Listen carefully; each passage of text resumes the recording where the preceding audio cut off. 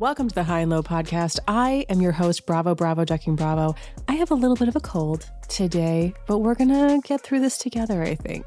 Because there's nothing better than not feeling your best and then watching the Beverly Hills reunion. And this time I watched the Peacock uncensored and unedited version. So my recap might be a little bit different if you only watched the one that aired on Bravo TV, network television. And I will be honest that it took me 3 tries to get through it. Because after watching a whole season of 8.5 Ann and the hijinks and all of that, and Dorit and her bubble obtuseness, it is hard to just jump into a reunion where Dorit is dressed like Little Red Riding Cornholio. And she's, again, feigning complete ignorance when it comes to very basic things that you would know not to say, right? Like you would know not to call someone a child bride. And then watching 8.5 Ann come to her defense, fine, let's get into it. Let's just get into it. What I'm saying is it exhausted me upon my first try, and I literally had to go lay down. I laid horizontally on a bed. I don't know if that's the reaction NBC wants from people watching its shows. It almost drove me to madness, and I had to turn it off and lay down. I don't know if that's the review they're looking for. So that's a note to NBC to maybe not have a Coke commercial and a nurse who keeps saying she's a doctor kind of lead the show next season. But yeah, so we're going to go over the Real Housewives of Beverly Hills reunion, the highs and lows of that, as well as random Bravo news. Now, the Bravo news of this week, this news cycle is hide your kids, hide your wives. Everybody's suing everybody up in here, because I feel like there's not one franchise on Bravo that's not currently tangled in some kind of lawsuit with someone else. Like we got the Jersey lawsuit of Louis' ex-fiance, not the first one, the second one, suing him for online harassment, I believe it was, and cyber stalking. I haven't gotten to read that yet. Then we had Brandy coming for Andy. Then we had Leah coming for, they're tag teaming up. And I'm not alone in feeling like Bethany is behind the curtain of some of this. And of course, you got the Caroline Manzo lawsuit against Bravo. Then you got the Vanderpump Rules people in lawsuits with each other, where Raquel/Rachel is suing Ariana and her former lover, Sandoval, for revenge porn, I think it is. There's a lot of lawsuits flying back and forth, and it's really hard to know which ones are like legit and really have teeth and which ones are reaching. I'm going to try to read as many of them as I can. But this reunion started out as most reunions do, and I don't remember when they started doing this. But now, starting with the reunion isn't good enough. They give us the behind the scenes before it actually starts. So we see everybody with their under eye moisturizing patches on and their robes and their trailers, all talking trash and about what they're going to talk about that day. And Andy comes in and he talks to different ones. And to Kyle, I thought it was actually pretty funny. He comes in, he talks to Kyle, and he's like, Mauricio's going to be here today. And she's like, what? And he really got her for a second. Of course, she's easy to get, but they had a laugh on it, and I laughed too. I like when Andy chooses chaos, and has a little bit of fun with the ladies, no matter how crazy the drama is. And the big focus here is, of course, that Dorit got a very long, very loquacious text from Kyle the night before, and she's all amped up because that's content, baby. That's something to talk about on camera. That's not a Coca-Cola ad. This is good stuff. So she's talking to Erica about it. She's already shown it. The camera, we've seen it all. I'll read it for you in a minute. But she's like, I've never felt so manipulated in my life. And Erica agrees. Yeah, that's definitely manipulative. And I do agree, though. I do think it's very manipulative of Kyle to send that, because she's pretty much like, let's not have this drama by just trying to give, ratings on a show. Come now, Dorit, we're better than that.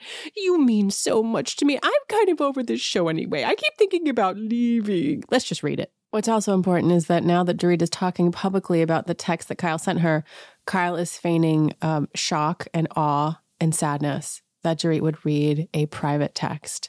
And her minion, Teddy, has also expressed shock and awe and sadness that the text would be read for the public.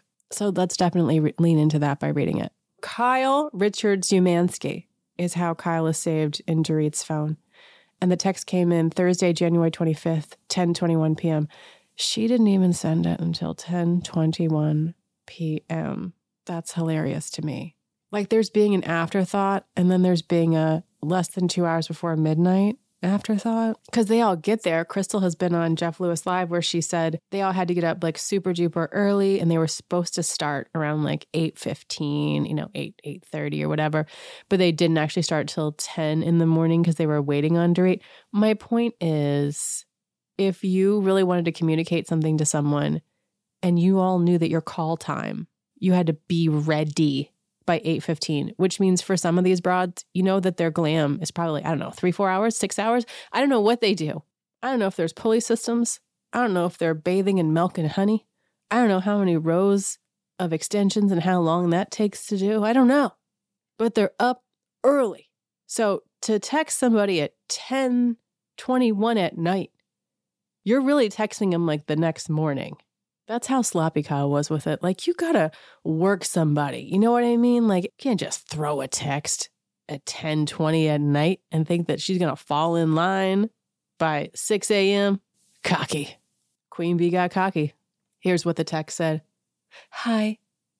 I've been trying to reach out because I know we are in a weird place and it really bothers me. And, all capitals, it's not even on the show, ... I wanted to explain where I am and why I've been distant, but my hands were tied. Of course, some interview comments hurt my feelings and created more issues for me, but I'm used to that. I could get past it in time. I also reminded is spelled wrong, myself that you didn't know what I was going through with Mo at the time for most of these remarks. But then I heard some things that you said about me off camera, and that hurt me deeply. And I wasn't even able to say what I heard or from whom. It was one of those things where I wished I just didn't know it all because I wasn't able to share, and yet I was left hurt and couldn't even try to work through it with you. And I know you will be frustrated and want to know what and who said it, but I can't. It's as frustrating to me as it will be to you. Trust me. I have gone through such a hard time, Dorit. I've never been in so much pain, I can't tell you. Never have I felt so low. And I know you are also going through a hard time. Normally, I would have reached out to check on you, but I was hurt and very depressed. I've spent 30 years with Mo, married 28, and I have no idea how to live without him or how to navigate through life on my own because I have so much on my plate for tomorrow. And I know you do too. I love you, PK, and your kids so much. I've been thinking about you a lot and hoping you aren't struggling too much. I don't want to lose someone else in my life over a TV show. They don't even know we are going through a hard time, so I don't see the need to bring it up here. I should have said something sooner, but I honestly haven't been strong enough. But relationships and you, all capitals, are more important to me than RHOBH. Hold on a minute. This is the longest text message ever. I just had a coughing fit. This is so verbose. Okay, we're jumping back in. And I don't feel like, in quotes, bringing it for thee at our expense, especially when we have enough battles to handle as it is. Anyway, I would like to sit down and talk after we get through tomorrow, maybe have lunch or dinner when you can. If you want to talk before tomorrow, I am around. I gotta pause it. If you want to talk before tomorrow, I'm around. It's 10:21 p.m. Y'all gotta be there at 6 a.m. Only way someone's talking to me with those limited hours is you got to inception into my mind somehow. You better find Leonardo DiCaprio and I'll see you in a dream. Okay, here's how she finishes it. I would give anything not to go and have to do this. I don't know how much longer I can do this show. It's so toxic and creates so much anxiety for me. Anyway, let me know if you want to talk. XX. That's the end of her message, and I have so many thoughts about that. I think one of the most manipulative parts for me, other than like, let's not talk about stuff tomorrow just to bring it for the camera, hush, hush, 5 hours before they start shooting, whatever it is. But then also when she's saying, I heard some things you said about me off camera that hurt me deeply. I wasn't able to say what I heard or from whom. I wish I didn't know. I can't share it with you. You'll be frustrated and you're going to want to know who said what that's frustrating me off camera, but I can't tell you, as frustrating to me as it will be to you. Trust me. What?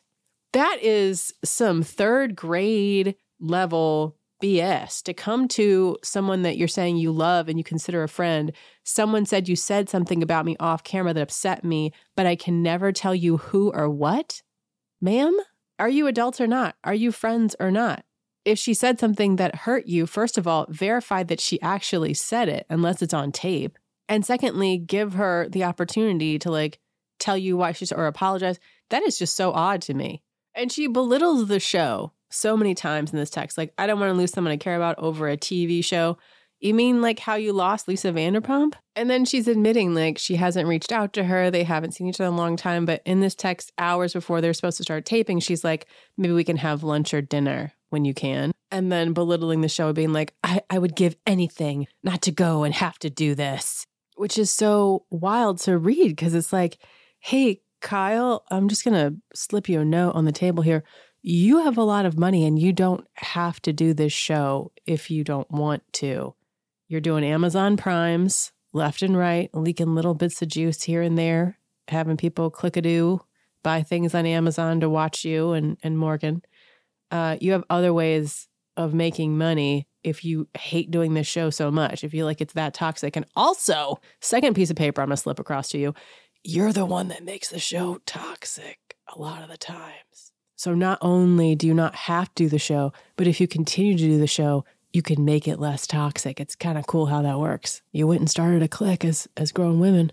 And then also, remember when you geared up this new person, 8.5 Ann, that was your friend that you brought on the show, and you had her like all riled up, rile her up to go after Sutton. So you didn't have to do that either, but you did. So I agree. There are some real toxic parts of this show. So feel free to rein that in whenever you like. Or we are all behind you. If you want to take a break, because we know we'll see you again.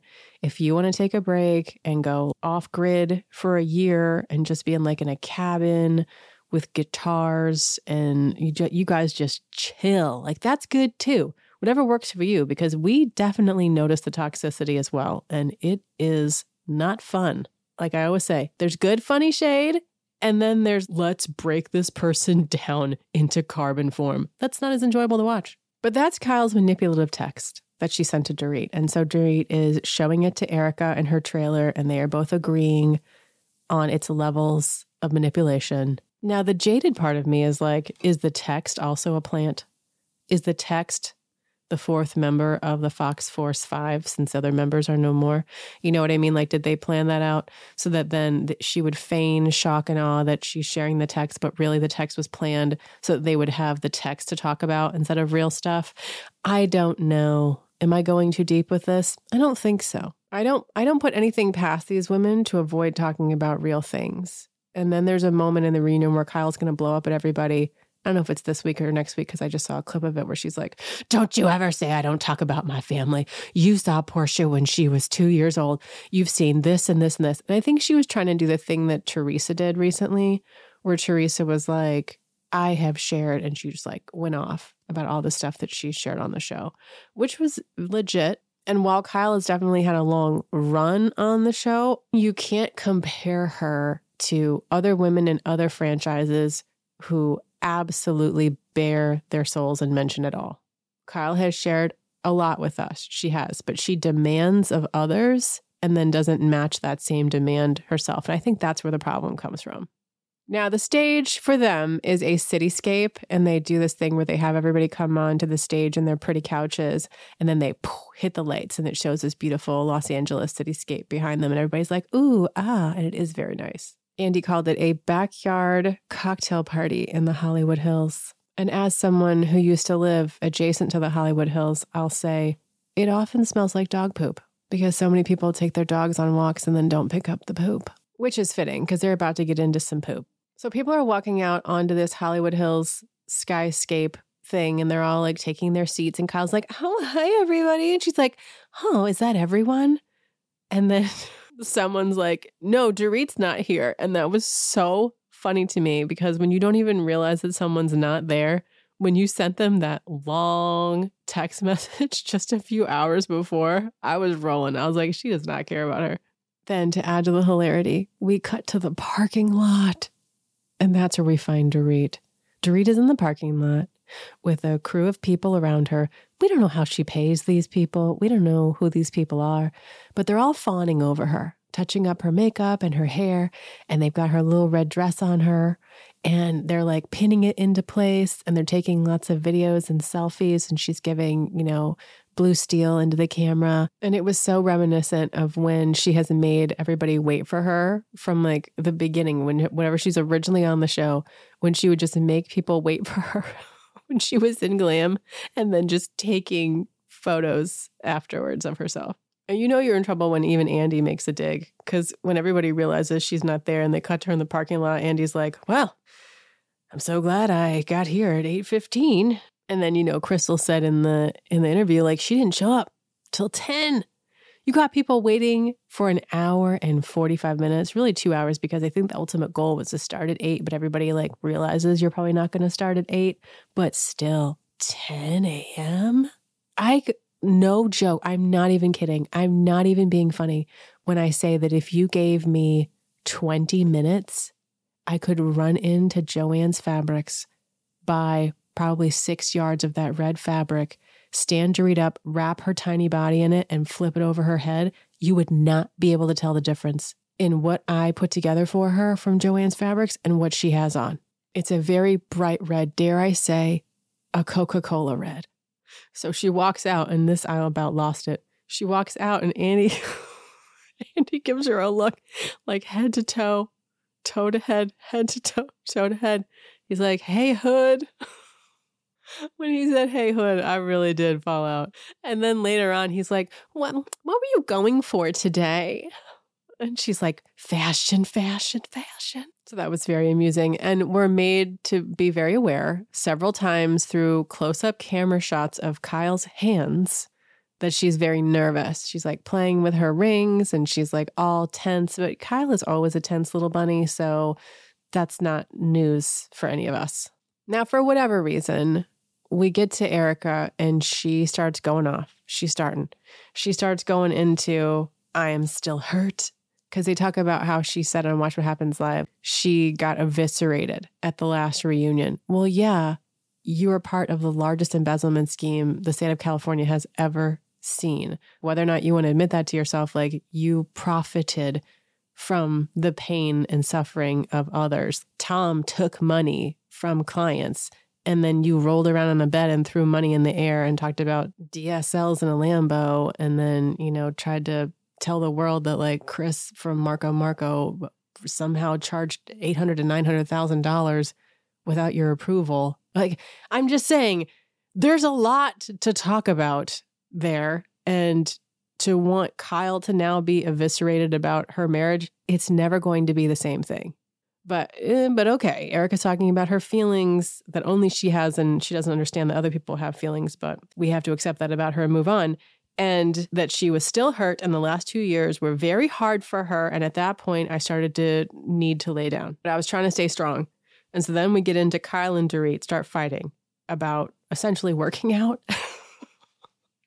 It was so funny. I'm sorry. Like, all of this is just so amusing to me. Maybe because I'm sick, and I do have a light fever. So I'm feverish, and it's making for a fun viewing session. But Kyle is essentially like roasting Dorit, because she's like, well, Dorit, no, we don't hang out as much anymore, Dorit, because I invite you to like go work out, but you don't work out. Like, you don't do that kind of stuff. I invite you to do stuff but you don't do the things that I do. And Dorit's like, Kyle, if you wanted me to go on a walk with you or something. And I'm like, Dorit, I don't even follow Kyle online, but the times when I have gone to her profile or seen other people amplify what she's posting, she is not going for a brisk mall walk.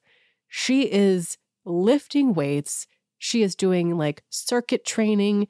She is very much hardcore working out. So if you're not going to hardcore work out, that's what she's talking about here. She and Morgan share a trainer. It's not just a walk, with some hand weights. But then, Kyle won't let it go. And I did enjoy it. She was like, well, I know I asked you one time. And Dorit's like, well, that was in Palm Springs and your friends, like a 10-mile hike. just the image of like Dorit fading trying to go on a hike with Kyle and her fitness friends and like needing to sit down. First of all, we've all been there, right? Secondly, it is very funny to me to think of Dorit like not being in her element and fashion can't save you. And she's on this hike. And like, at what point did she realize that she couldn't get out of it? Was she like halfway in? Because you still got to walk halfway out. So you might as well just keep going. It's like the Churchill quote, when you're going through hell, just keep going at that point. Unless you're 4 miles or less, then you turn around. But we don't know the details. All we know is Dorit had to sit down after either going on a hike or a walk with them in Palm Springs. And Palm Springs is the desert. So we get it. We get a Dorit. And a good friend would know their friend's limitations. You know, I would never ask Dorit, who like smokes in secret and it is drinking Cokes and telling people that Cokes are good for you. That is not the person that I would say, hey, come on this 10-mile hike with me. So what I'm saying is shame on Kyle too. You got to know your friends and what they're into and their limitations. And I did feel a little bit bad for Dorit, but also it was funny. That was like a warm up to get them real heated, to get the muscles loose, you know, release some of that fascia tension for them to get into the text message. And Dorit was like, am I an idiot to you? Oh, you're going to send me a text message the night before about difficult things? And of course, Kyle's like, it wasn't manipulative, it was honest and all this kind of stuff. But we're going to hear more about the text message. But they're kind of, what they're doing is they're going around each person and like having a little like a welcome package almost, as if we don't know who they are and what they've talked about all season. So next up was Garcelle. And so they did a little summary of her storylines for the season. And then they focused on Garcelle saying that in the beginning of the season that she didn't know if she trusted these women around her family, and rightly so, because her son was targeted and then he was cursed out. Like a lot of things have happened to her family that have not happened to anyone else's family, nor would they. I think they would shut the network down if somebody came after one of Kyle's daughters like that. And yet she was one of the people laughing the loudest when they were retelling that story, and so was Mo. But what they focus on is Dorit's reaction, because Dorit cannot let anybody express themselves or feel what they feel if she perceives that she is in any way being criticized as part of that. That's what I've noticed about her. And yet she expects that of other people. So when Garcelle said that to the group, remember, she was like, oh, I take offense to that. And so here at the reunion, she's like, as a mother, without hurt my feelings, I was sad. And Garcelle's like, yeah, well, I was sad also when Erica cursed out my son and then you all laughed about it. So let's call it even. And I agree with her. Like, let it go, Dorit. Let's call it even. And Kyle really got off easily with that. I know she apologized and everything, but in the flashback, she really starts it. There's the four of them sitting there, PK, Kyle, Dorit, and Mauricio. And Kyle's like, did you hear? Did you guys hear what Erica said to, Garcelle's son, the 14-year-old? Oh, it's really rough to watch back. Dorit can't do it, though. She can't let it go. She can't agree to disagree. None of that. She's like, no, I understand that, Garcelle. No, I understand that, Garcelle. But it seems like a grudge. And she will not stop being combative with Garcelle. She just won't. And she gaslights her and she doesn't even know she's doing it, I don't think. And this is what Garcelle and others keep trying to tell her. You don't even see what you're doing. But she will not just let them tell her what they're saying and feeling. She has to jump in. So Garcelle's like, no, you got defensive and you wouldn't let me have my feelings. And Dorit says, it wasn't that. Well, how was it not? That Garcelle is telling you what she felt and perceived. So you have to meet her halfway, right? And I'm like, yelling at the TV, what are you trying to do here? What's the end game? Are you trying to convince someone they didn't feel what they felt and experience what they experienced? It felt like she was doing to Garcelle kind of what PK does to her when it comes to her PTSD. And I don't know if that is an unconscious thing she's doing or what. And speaking of unconscious, they talk about calling Dorit an unconscious Karen, which means that she's not necessarily malicious or overt, that she just has these behaviors that she cannot stop doing. And she either can't or won't recognize that they are offensive. But then here's where stuff started really wearing me out. 8.5 in, as they're going back and forth, Garcelle and Dorit, back and forth. And we're letting them work it out. This is what reunions are for, right? 8.5 in chimes in. 8.5 in, who's wearing a blue dress with one of those cutouts. It looks like a shark attack when it's cut out on the ribs. And so it's just skin there. And it's a royal blue. And it's the exact same dress that what is her name on Potomac? Charisse. Oh, I can't stand that Charisse also wore to a reunion, and someone pointed that out and was like, that is a fitting dress for 8.5 Ann to wear at the end of her flop season. Because 8.5 Ann in her blue Charisse dress chimes in, but she's not chiming in to defend Garcelle. She's chiming in to defend Dorit. And she does it in this crazy long roundabout way where she's like, the way that she talks really irritates me because it's so managerial. It's so Zoom manager, talking to HR, mean nurse Ratchet. I do not like it. It makes me very, very uncomfortable. It makes me close up and like get ready for some sort of issue with someone. When she's saying that, when Sutton said that she was yelling, she's like, okay, quit yelling then. Quit yelling then. Because 8.5 Ann, just the way that she talks is very like, and then, and this. And it wasn't conversational and chill. And so Sutton was saying like, okay, quit yelling at me. Because it was at her own, I think, event at the launch of the Sutton store or the celebration of the Sutton store. And she's saying, I'm a Black woman too. And that is somebody weaponizing me, trying to make me look aggressive, was what she was saying to Garcelle. And that Garcelle did not come to her aid, but drum roll, that Dorit came to her aid. And a few times while she's making this roundabout crazy, commentary, Garcelle's like, well, that might be, and she's trying to say something. She's trying to have a back and forth conversation that two human beings would have. But every time she tries, 8.5 Ann says, I'm still talking. I'm still talking. I'm still talking, like that.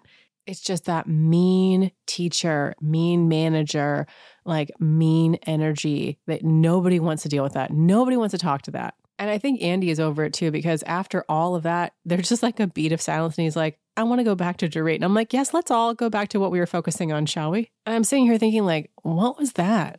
Why did she do that? Why did she feel the need to jump in? Like, Dorit is part of a clique. And I'm like, well, Kyle brought her on. Maybe part of that was thinking that she was going to be part of this Fox Force farce club that they have. I'm like, are you trying to make alliances with Dorit at the reunion? It's too late. You done, son. We'll see you never. You're going to interrupt and make a scene at the reunion over Dorit? Stop it. So they go back to Dorit and Garcelle, and we pretend like Ann never interrupted. And they get back to the conversation about the word attacked, and Garcelle trying to communicate to Dorit that if she could just refrain from saying attacked when it comes to having a conversation with a Black woman, that would be great, because it carries a message that it doesn't carry when she's having her, life in her bubble conversations with everyone else. And I bring that up because they spent a lot of time talking about this bubble thing as if that was like the worst thing to say to someone. They're doing her a favor, I think, by saying that. Like, oh, Dorit just lives in a bubble. Oh, she's just sheltered. She doesn't understand. They're not straight up being like, you don't care. You refuse to learn. You're doing this on purpose. I've told you 5-6 times now. We've been filming the show together for 2 to 3 years. You refuse to change. You refuse to evolve. You're committed to this. Instead, they're saying she lives in a bit of a bubble. Nicest thing they could possibly say. And so they're calling her out for like doubling down on that as like a point of pride. Because then she posted 2 separate posts on her account being like, here's me in my bubble. And then another one with her and her family being like, this is my bubble. And we're like, that's really not, being ignorant is really not something to be proud of, but sweet, I guess. And she says at the reunion, like, that was a mistake. And so they ask her the obvious question, why not take it down then? And Crystal points out the obvious. She's like, you did it twice. Like, if you regretted it, why did you do it again with the second post? And Dorit's like, no, that next one was to clarify. My Dorit has moved into Winnie the Pooh. Now that I'm sick, the second one was to clarify, Christopher Robin. And that's when Garcelle's like, I can't. And that made me laugh as well. And Andy, I think he's having fun. I like when Andy is in that kind of a mood where he's there to have a little bit of fun. You know, he got some good sleep.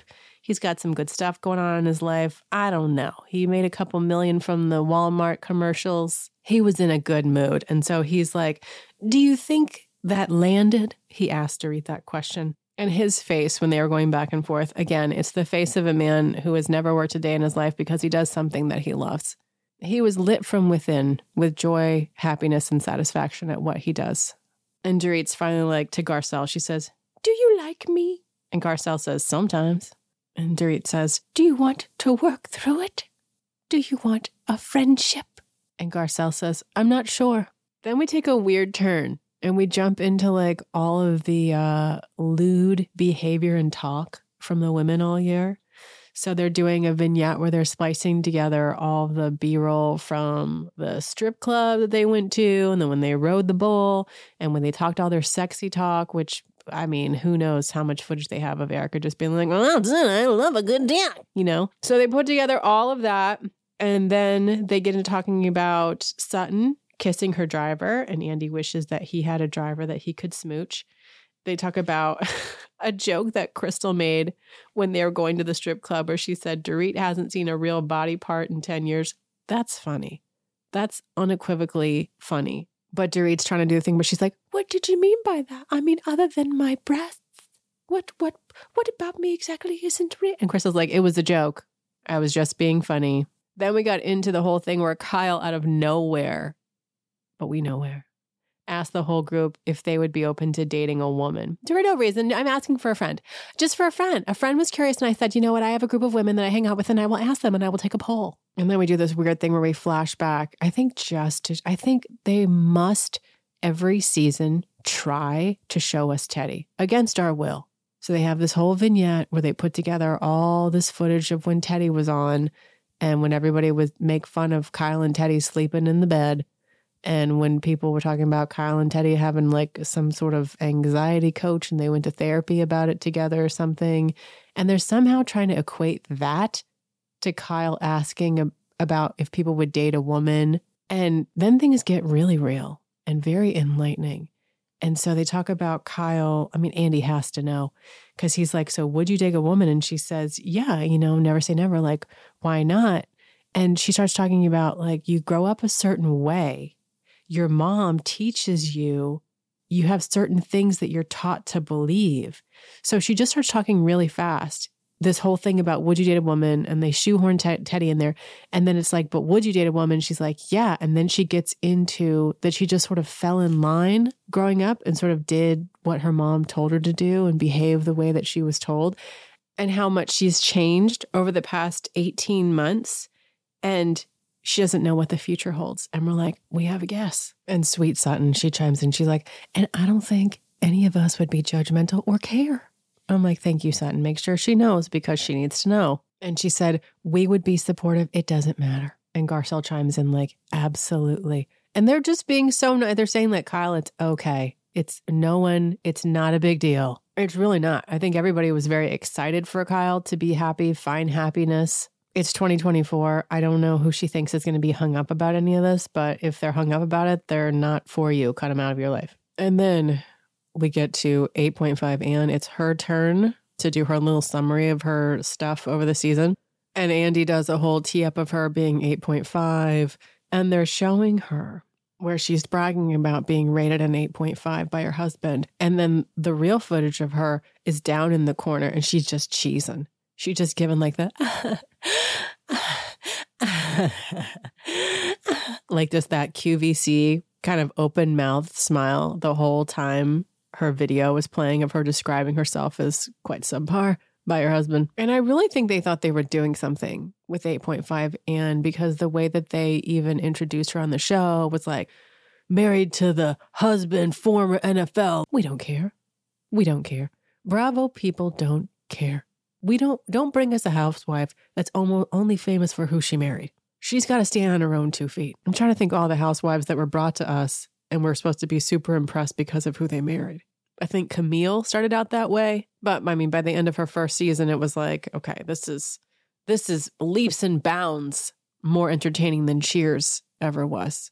I love Cheers. I mean, in a different way. Or Frasier. You know, she had her own star qualities for reality TV. And even Crystal, they made a very big deal about who her husband was and that he directed The Lion King and ooh, ah. But like, you got to stand on your own 2 feet. Like, he's not a cast member, you know? And so for Anne Marie, like, take the L. Take the L. It wasn't there for you. The fact that you're married to some guy who played sports for a minute, we don't care. And we especially don't care because now we've learned more about the husband and the allegations against him. And so we really don't want to see him. I'm kind of surprised. They kept it so husband heavy for the reunion. I'm like, has everybody at Bravo read the filing against this person? And Andy's first question is, ladies, are you surprised at how proud Anne is at her 8.5 ranking?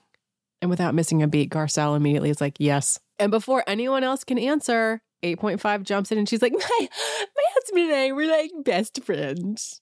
She said, quote, like, that is my homie, right? We can joke about things like that. It was not presented as a joke. You told us how he rated you physically, mentally, athletically.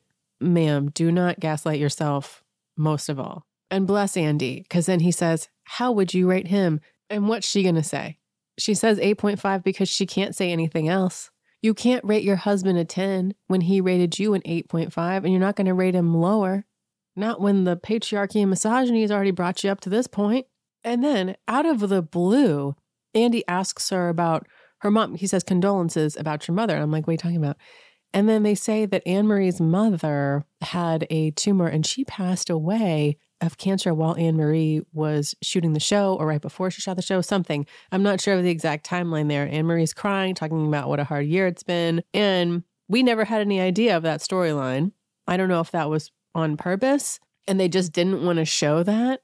But that was very sad, and it was out of nowhere again. And then while she's still drying her tears, Andy's like, all right, we're going to make a right turn and we're going to talk about how opinionated you are. It's like, okay. And they show a bunch of flashbacks of her, being very boisterous in the room of women. Like, she never had her humble first year, keep your nose clean, keep your head down, fly under the radar, make the friendships you need to make, figure people out. She just came in hoard. Hey, this is my friend Kyle. Like, I back her up. And Andy said, you're very opinionated and you're very confident. And that's what I picked up from her at BravoCon. And I was not a fan at BravoCon. There was some panel, same seating situation as I'm watching on the reunion. She was to the far left. And I remember watching that panel and being like, damn, she really annoys me. What is it about her? So she's going off on stage and she's like, I always speak my mind and I'm always very honest. And I'm like, oh, hold on a minute. I object. And then Andy asks her, like, what was the hardest part about getting all the criticism from viewers? And so she starts crying again. And she says she internalized it. And Andy's like, it's very hard. And there's no way to prepare anyone for the kind of criticism that you get before you go on a show like this. And I'm like, I feel like people know by now. I feel like if you don't know the Bravo fans by now, like, you got to know if you're going to go on that show and tell the world that your husband rated you an 8.5 and you're happy about it, like, just run it through a filter in your mind. Just think, what would a stranger think about this comment that I'm saying? But it's that lack of perspective that makes a good housewife sometimes. And she never once thought that using her medical profession to come after someone's health issue and make fun of it and then insinuate an eating disorder, that wasn't going to not be well received. So forgive me if I am really not willing to blame the Bravo fans here. I think there is such a thing as good feedback, constructive feedback. And yeah, Bravo fans do it in a way where it's hilarious. It really is. Like, I don't think I've ever seen completely cruel shade, or at least those aren't the pages that I follow. I'm sure that's over on Reddit somewhere. But I follow the pages where they're going to give you a criticism, but with humor. And people have been doing that like since the first time she brought up the esophagus and all of the rating stuff. My point is, I don't see the Bravo sphere as the bad guys. And I think they're too quick to do that on Bravo and be like, some people just don't think you can do anything right, Anne-Marie. No, Andy. No, Andy. How did we get there? Are we going to ignore why some people feel that way? But I guess we are, because we moved on. And he's really trying to kick up the dust between Crystal and 8.5 Anne, because he blatantly asks Anne, like, what did you think of Crystal when you first met her off the show? And she's like, she was awesome off the show. But when the cameras went up, it was a different tune. Oh, was it? And Crystal, again, makes it very clear that when she first met Anne-Marie, she told her that she was a doctor. She said anesthetist, anesthesiologist, and she's like, people really don't know the difference. But Crystal did, because Crystal's sister is an anesthesiologist with a practice at Cedars-Sinai. So then Anne-Marie comes in like she does, very drama, and she's like, I'm going to tell you what happened once and for all, kind of a thing. And Anne-Marie goes right into her Nurse Ratched thing of like, I'm not going to talk over you today. I'm not doing that today. Then get out. It's the reunion. If you can't take the heat, get out. It's the reunion. And Crystal says, you have proven to be a liar, which is true. But Anne-Marie won't admit it. So Crystal starts bringing it up. She's like, I'm going to name him. And she's like, did you not insinuate that Sutton had an eating disorder twice? Did you not? And she's just going. And Anne-Marie's like, no, we'll get to that. We'll get to that. I'm like, just say yes, that you did lie about some things so we can move on. You don't have to like try to own the direction of this conversation and say, we'll get to that in my list of bullet points. You're not running this. And Andy tries to take a poll and go, who knew she was a nurse? And I'm like, don't do that. Not with the bar, this intellectual bar being in hell. Like people may not even know what they do to make $1 on this show, you know? But Crystal's like, bottom line, I think that you take advantage of the fact that people don't know the difference. Exactly like you said to me. People don't know the difference. And then we get into the whole American Association of Nurse Anesthetists versus Anesthesiologists. And remember they made that sassy social media post. And it really bothers me because I think she's trying to lean into this whole like East Coast, West Coast beef between nurse anesthetists and anesthesiologists. And that has no place in what we're talking about here. Like you either said you were a doctor or a nurse, but you don't need to pull it back into being about something bigger to try to get nurses mad and behind you. That's how I see it. And so she starts talking about like the political aspect of it all. And I'm like, this is unnecessary. We don't need to do this. Kyle, I think, has been teed up to ask her some fluff questions. She's like, now, why is that? Is it because they can do the same thing? And Emery's like, yes, but for a different price. So this is like when you go to a salon and they're like, do you want someone who's like a level 1 or a level 5? So a nurse anesthetist is a cheaper version, but does all the exact same things as an anesthesiologist. I'm finding this hard to believe.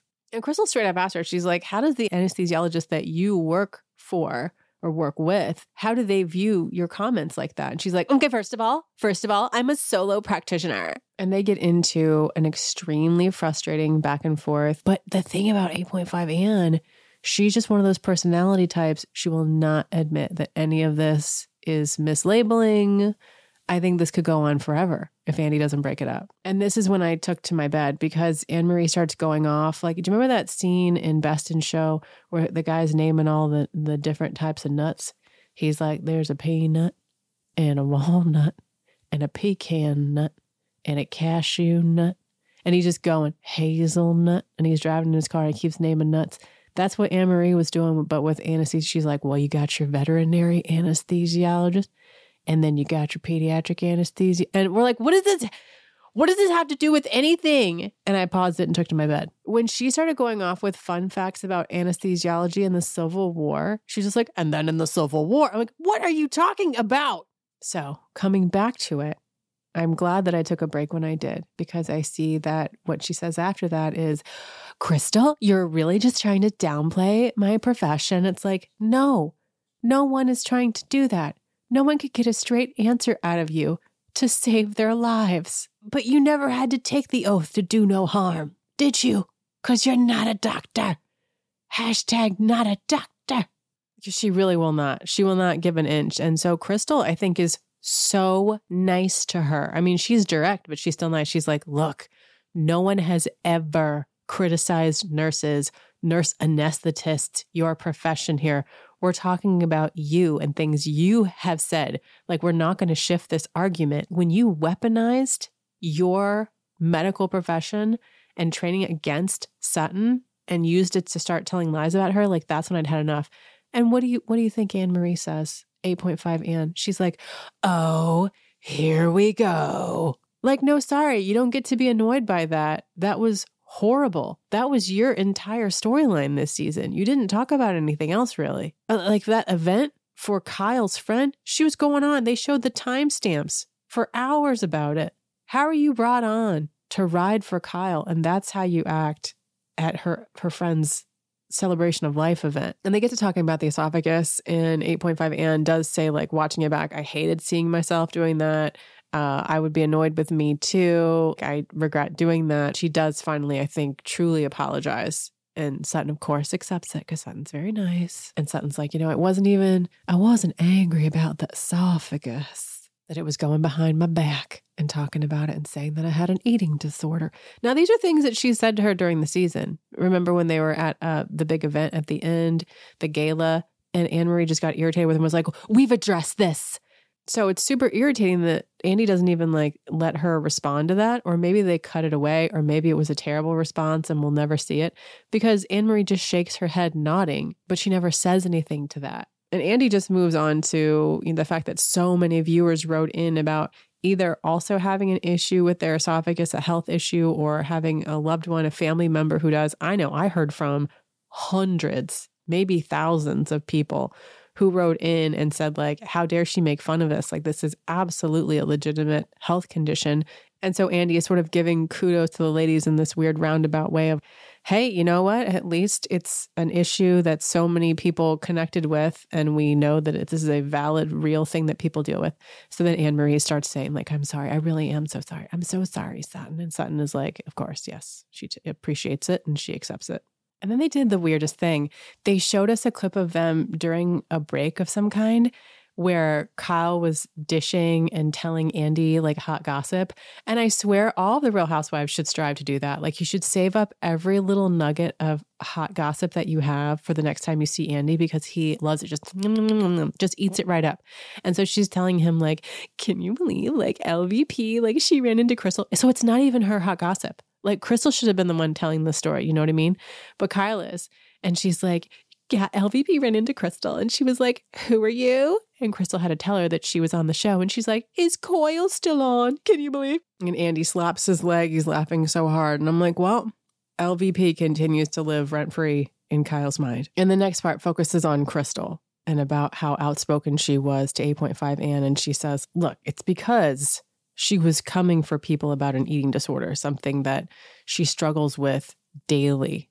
And it also talks about Crystal saying that it's really difficult for her to be on the show, watching all these women like shrink down, and they all called each other skinny every single time. I swear that Kyle saw Erica when she hadn't seen her in a minute. She's telling her how skinny she is.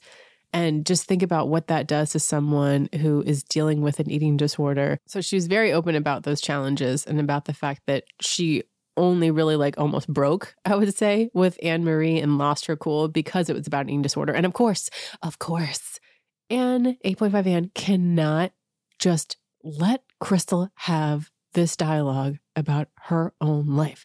She has to jump in and be like, well, other things were going on in that moment. She just cannot ever leave anything alone or take ownership straight out. She's got to make it seem like there are things we'll never know.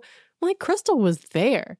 So Crystal like has had it at this point. And so she snaps. And I love it when a nice person snaps. I really do. And she's like, are you ever going to apologize to me for saying that I said she had an eating disorder? And so after seeming flustered and irritated by Crystal, she finally says, like, Sutton and Crystal never said that you had an eating disorder. I never said that either. No one ever said it. No one thinks that you do have one. And I'm like, no, Andy, don't let them get away with that.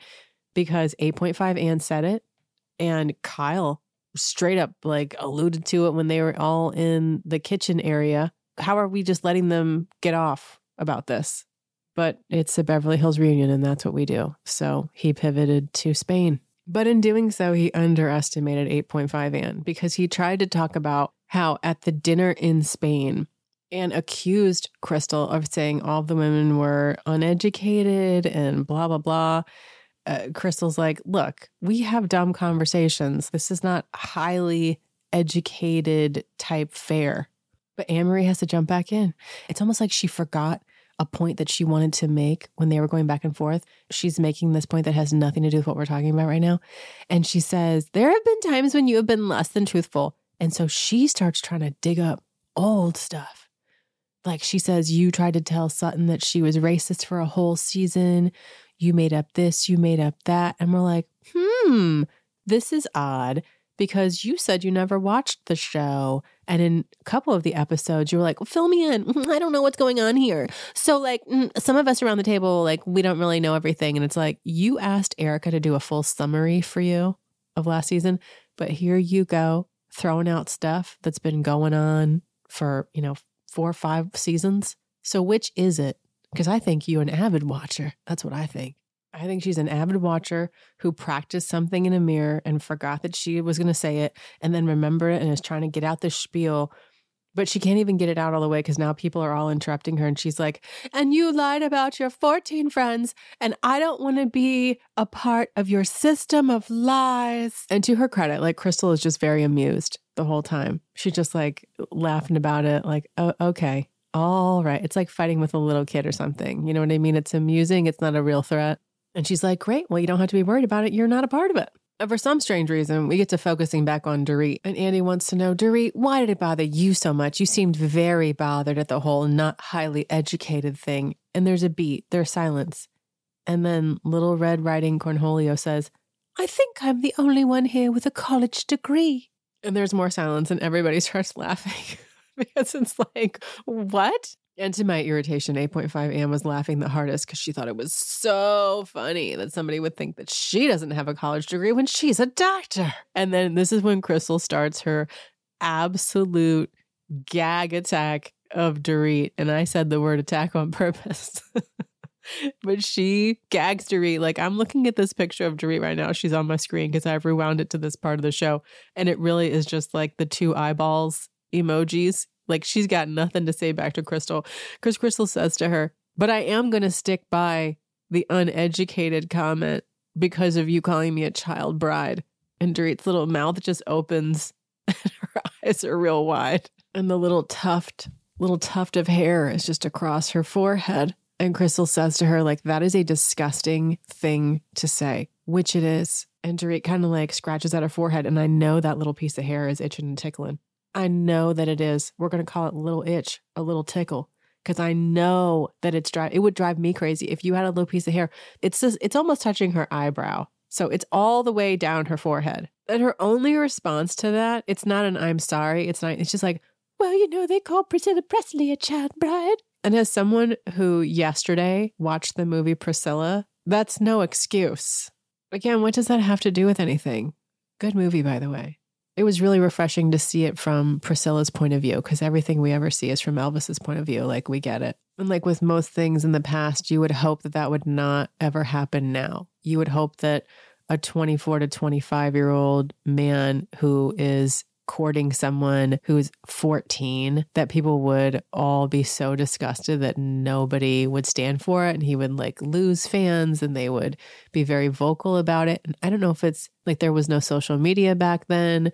And also it was just grosser back then. I think it was just more common for a 14-year-old to like get with their cousin Jerry Lee Lewis or to just be sent off, you know, to America to go stay with Elvis's family at his compound. And my mother is such an Elvis fan. I'm going to have her watch that movie and see what her takeaway is of it. Because that's the real question is, can a diehard Elvis fan admit that that was inappropriate? We'll find out. I'll get back to you on it. What it's not is an excuse for Dorit calling Crystal a child bride. So Dorit's trying to belittle it and Crystal is taking the time to be like, I am Asian. So for you to say that to me, and she's really just like holding her hand through it. And Garcelle's like, see, this is what I'm talking about. And we're like, we know, Garcelle, we see it. But Dorit still has not broken. She's like, it was obviously a throwaway comment. Well, it wasn't obvious if they're not seeing it too. Like, it's only a joke if people laugh. And it's only obvious if everyone gets it, Dorit. And Kyle wasted precious moments of our time trying to defend Dorit by saying, I feel like everybody says 12. Don't you just like, doesn't everybody just say that? Like 12? Like, it seems like, you know, she was 12. Like, isn't that what it? And people just skip over it like it didn't even happen, which I love that. And then Krista goes right back into it with Dorit. And she's like, I got married when I was 24. I had graduated from college. And now my company is worth $100 million. And they come back to Dorit and she's like, amazing about the company. Like, she's definitely not happy for Crystal. Crystal's so nice. She really could have and maybe should have. It probably would have gone down in like Real Housewives history if she had been like, my company's worth $100 million. How's Beverly Beach doing? Ooh. Is the dining room at Boca de Beppo bringing you any residuals? Ooh, would have been so nice. But instead, she focuses on the real issue, which is that was a microaggressive comment. It seems, you know, the child bride thing, like Dorit cannot help herself. She's always doing that. And from under her breath, sitting right next to her, Erica's like, it felt more macro than micro. So, I mean, Erica always sees, it seems, the racism stuff. She's chimed in before, but she sees it even if her little crew refuses to acknowledge it. Dorit does not apologize. I did not hear one "I'm sorry for calling you a child bride." She was just like, well, that's not what I meant. It's not what I intended, which is not the same as saying I'm sorry. Then last but not least, because heavy lies the crown of the queen bee of Beverly Hills after she took down her opposition LVP, it's Kyle's turn. So they do a little thing about Kyle. For some reason, we get into a beef that Kyle still has with Dorit from 2022, a reunion in 2022. When Dorit dared to stick up for Kathy or say that Kathy just wanted some kind of understanding, the look on Kyle's face at that reunion said it all, and she has carried that grudge. Speaking of grudges that Dorit wants to bring up, she has carried that grudge for 2 years. So all of us are subjected to hearing about that reunion again, hearing about issues with Kathy again, hearing about Kyle's so hurt and where was Dorit and she shouldn't have stuck up for her sister and Kyle needed her in her corner. Ugh. But then true stuff starts coming out. So Kyle says, it seems to me that you just want to be on the side that the audience is for. And Dorit is taken aback. She's like, what? I don't even follow what the audience wants. Okay. And then this, I could not stop laughing in this part. So then Kyle's like giving examples, right? And she's like, well, like at BravoCon, somebody asked a question and they were very rude about Teddy. And we remember who that was. It was like Alexander Diane something. This guy had this amazing long name. He's like, my name is Alexander Diane something. I can't remember last name, but it's in one of my stories. And he was like, why do you keep thrusting Teddy upon us when no one wants this storyline? And the whole place rumbled and about like crashed in on itself. People were so just they loved that question because it's so true. It's like, stop forcing Teddy. Stop trying to make fetch happen. But Kyle had her little pursed lips up on the stage. She loves purses and she pursed those lips Hermes style up on stage. And that was not funny. Don't make fun of Teddy. Teddy's a good friend. And I love that they played the actual footage of the question. I wish that they had put his name on there, his full name, but they did show him asking the question at BravoCon. The part that I forgot about that is that he asked that question and Garcelle says, or something. And then before Kyle answers, she's like, I'd like to know. But listen, Kyle brought that up because she thinks that Dorit should have said something to defend Teddy. She is mad and she thinks that Dorit didn't say something to defend Teddy against a viewer fan who had a question and the audience of BravoCon because Dorit just wants to go along with the fans. And she points out that Erica murmured something like, well, Teddy's a friend, so whatever. And Anne-Marie was brand new. And again, I did not like her style at all at BravoCon, but that's just because I realize now I just don't like her at all. But she chimed in and was like, Teddy's a good person. Shrug. Well, our kids play football together, so I've known Teddy. I've known Teddy longer than... And I'm like, yeah, well, that's part of the coven. Like she was brought on to support and help facilitate like Kyle being queen bee. That's how I see it. So yeah, that makes sense. You're mad because Dorit didn't chime in? So everybody has to stop what they're doing and talk about what a great person Teddy is. Kyle has just successfully redirected the reunion to eat up, 5-7 minutes to be about frickin' Teddy instead of her life. But it's a good strategy because she ran out the clock and that's where the first part of the reunion ended. Dorit's like, that's ridiculous. I can't believe you're mad at me about that, Christopher Robin. And then they're like, that's it. Previews for next week. And the highlights of the previews for next week are Andy yawning and covering his yawn with his cue cards while Dorit talks about how difficult the last 2 years have been. And then we see that they're going to get into Dorit yelling at Garcelle about her daring to comment about some of the very odd circumstances of Dorit's robberies, multiple robberies. For instance, she brings up in the preview for next week that it's odd that they left her cell phone for her by the gate because Dorit said she asked them to leave her cell phone by the gate. And Dorit's very upset. And she's like, it's not that odd. It's not. And then they show Andy asking Erica to please expand on why she met with victims. And this is about the housewife and the hustler part 2. And Erica says that she can't. And then we see the big showdown for next week, which is between Kyle and Sutton coming to her senses, maybe for the first time, and just being like, you have been so mean to me. Because if you watched Kyle's confessionals, She is so awful to Sutton. I don't know how Sutton thinks that they're friends. I really don't. But of course, Kyle doesn't like that. So then she's grandstanding and she's like, don't you dare say I have not shared my family. You bought a horse and went shopping. I'm going through. So again, diminishing what other people are going through, just like she diminished that Sutton was having to deal with going to court about her son and custody and dealing with her husband. Like all of that is nothing to Kyle because it's not her life. Coming for Sutton, insinuating that she has an eating disorder, hyping up Anne-Marie to go after her esophagus. That's all nothing because it's not her life. And I don't see an apology from her. There might be one, but she's like, I could have said things and I didn't. And so that's her form of an apology, is like, you got off easy, toots. Now, the only thing that's really got me coming back and looking forward to reunion part 2 is with Sutton freaking out when somebody in a flannel shirt comes on stage. Is it her driver? Who else would get that kind of reaction from her? I don't know. Maybe it's completely unrelated and they could just be messing with us. They do this a lot at Bravo. Until then, please subscribe to this pod. Tell a friend to tell a friend. Check out my YouTube. Not sure what I'm going to do for the next pod. It's a wild card. I have a list of fun ideas, so I'm going to spin a wheel and see what we land on. In the meantime, don't be like Dorit. If you're going to make people sit around and wait for you for almost 2 hours, your outfit better be amazing.